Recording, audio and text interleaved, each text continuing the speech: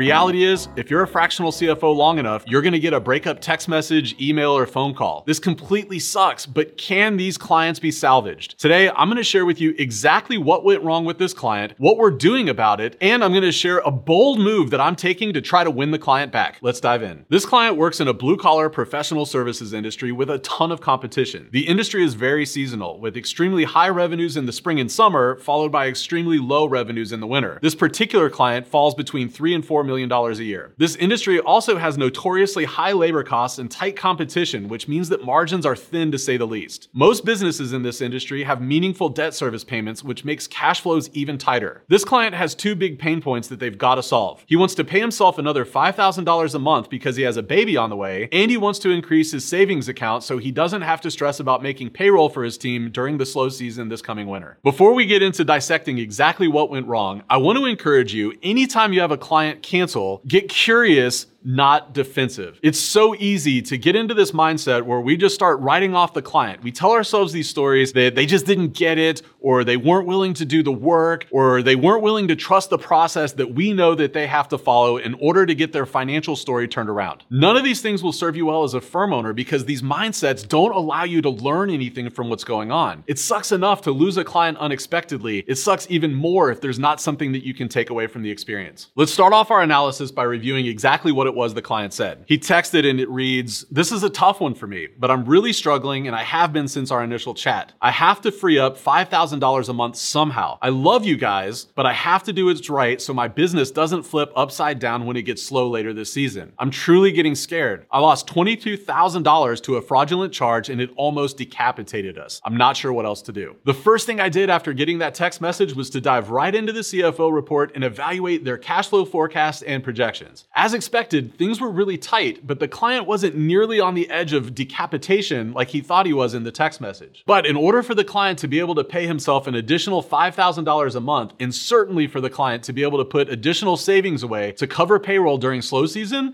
there was work that needed to be done. Next, I reviewed the last two CFO calls to see if I could figure out where things went wrong. Honestly, both of the calls were pretty solid. The financial analysis was sound. The fractional CFO identified some specific things that the client could do to improve profitabilities and cash flow. Everything was going great right up until the end of those CFO calls. That's where everything fell apart.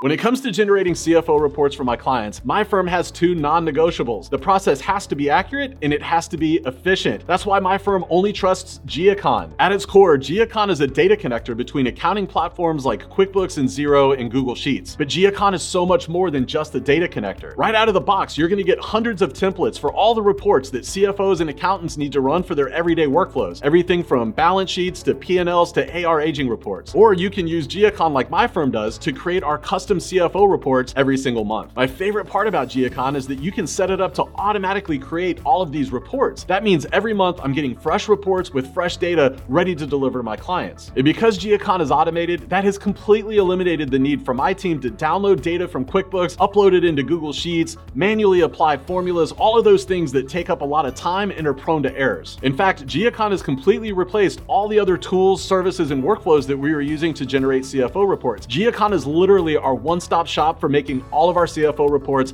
automatically every single month. If you're ready to start saving time and reducing errors, then you need to check out Geocon right now. Be sure to use the link in the description below to save 30%. That means you can get started with Geocon for as little as $28 a month. Join my firm and over 10,000 other firms and try Geocon today. What happened was the fractional CFO listed out the specific action items that everybody agreed needed to be taken, but where we fell short is we didn't connect those action items, those tasks, to the story about how they were going to help the client with those goals and those pain points they were experiencing. Specifically, when we laid out what they needed to do, we didn't show them the financial story about how those specific things were going to better equip the client to pay himself an additional $5,000 a month and free up additional cash and profitability so that they could set aside sufficient money for the slow season so that he wouldn't have to stress about making payroll. When you don't tie the tasks and the action items to the client's specific goals, and pain points and those things that are causing them stress, those things that keep them up at night, they don't see the CFO service as the answer to their problem. They just see it as an additional list of things that they've got to do in their business when they're already tired, they're already overworked, and they're already stressed out. It's so critically important to tie the tasks and action items directly to those goals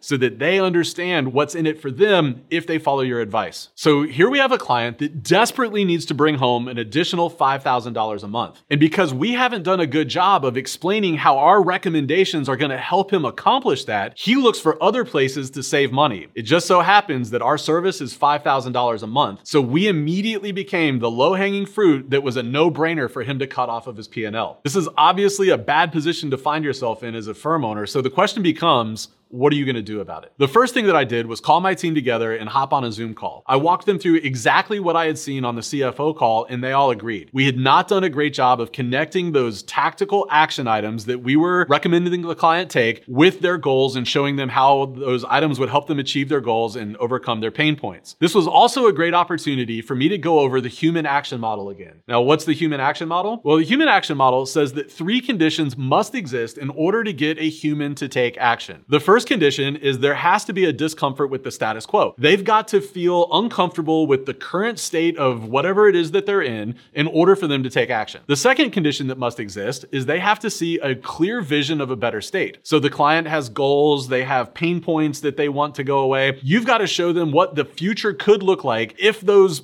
things that are going on with the status quo didn't exist anymore. You've got to be able to paint them a very clear picture of what the future would look like. The third condition that has to exist is they've got to understand very clearly what the path is, those very specific tactical things that must be true to get them from the status quo to the better state. What we had done a poor job of was connecting that status quo, the discomfort of the status quo, with the better state. All we had really given them was the action items, the steps in the middle, without the 2 end caps. I walked through that human action model with my team and showed them how we need to do a better job of connecting all 3 of those pieces so that the client would clearly understand that what we're recommending is going to solve a real problem for them. Next, I scheduled a call with the client. Now, I know this is an uncomfortable conversation to have because the client is clearly not happy with how things are going, but you can't avoid having this conversation if you have any hopes of saving the relationship. What did we talk about on the call? Well, I started off by showing him that his business was actually healthy in a lot of ways. I did this by walking through his P&L, his balance sheet, and his statement of cash flows, and showing him some very specific metrics that indicated that his business was on the right track and that the situation wasn't as tragic as he thought it was. Second, I reiterated the goals and the pain points that he had expressed so many times that he was feeling. I showed him this time how the specific tactics that his CFO had recommended would help him achieve those goals, and I showed him the timeline that it would take to get there. You could literally see the light bulb going on in the client's head as I walked him through this step by step, how everything worked together to get him where he needed to be. But I was left with this feeling at the end of the call that he wasn't quite ready to commit to continuing working with us. And so I decided to take a pretty bold, risky move. Instead of asking the client if he'd like to continue working with us, I instead went with my gut and called an audible at the last second. I offered him a free month of service. What I said was, hey, I don't feel like we did a really good job for you last month. And so what I'd like to do is just gift you a free month of service. I know you've got a lot of things going on. You're trying to work through the tactics and the things that we talked about. I know you're trying to figure out how to pay yourself an extra $5,000 a month. I would like to continue helping you on that journey. And since we didn't do a great job last month, I'd like to just gift you a month for free. Would that work for you? And then I just paused. I wanted to make sure that he understood that there were no strings attached or expectations to work with us beyond that month. I have no idea how this is going to play out, but I do know that it's worth taking the risk because we love working with this client and I'm certain that we can help change the financial story of his business. What are my big takeaways and lessons learned from this experience? Well, number one is that I've got to do a better job of training my team to connect tactics to goals, connecting tactics to outcomes. I've got to reinforce the importance of the human action model and show them how they can apply it every single time they get on a CFO call. Number two, I've realized that we need a QA process. We've got to have a process internally where people on the team are reviewing their own CFO calls and where managers and supervisors are reviewing CFO calls for the people on their team. This is going to help us proactively identify when we're not doing a great job, not just on the tactics and goals, but on any aspect of the CFO call. So whether you're a solopreneur doing fractional CFO work by yourself or whether you've got a team, I also want to encourage you, make sure that you're always connecting the advice that you're giving to your clients directly to their goals. Make sure that you're doing it in a way that they clearly understand how what you're telling them is going to help them accomplish their goals. And I would also say implement a QA process. Implement something in your firm, whether it's just you or whether you have a team, implement a QA process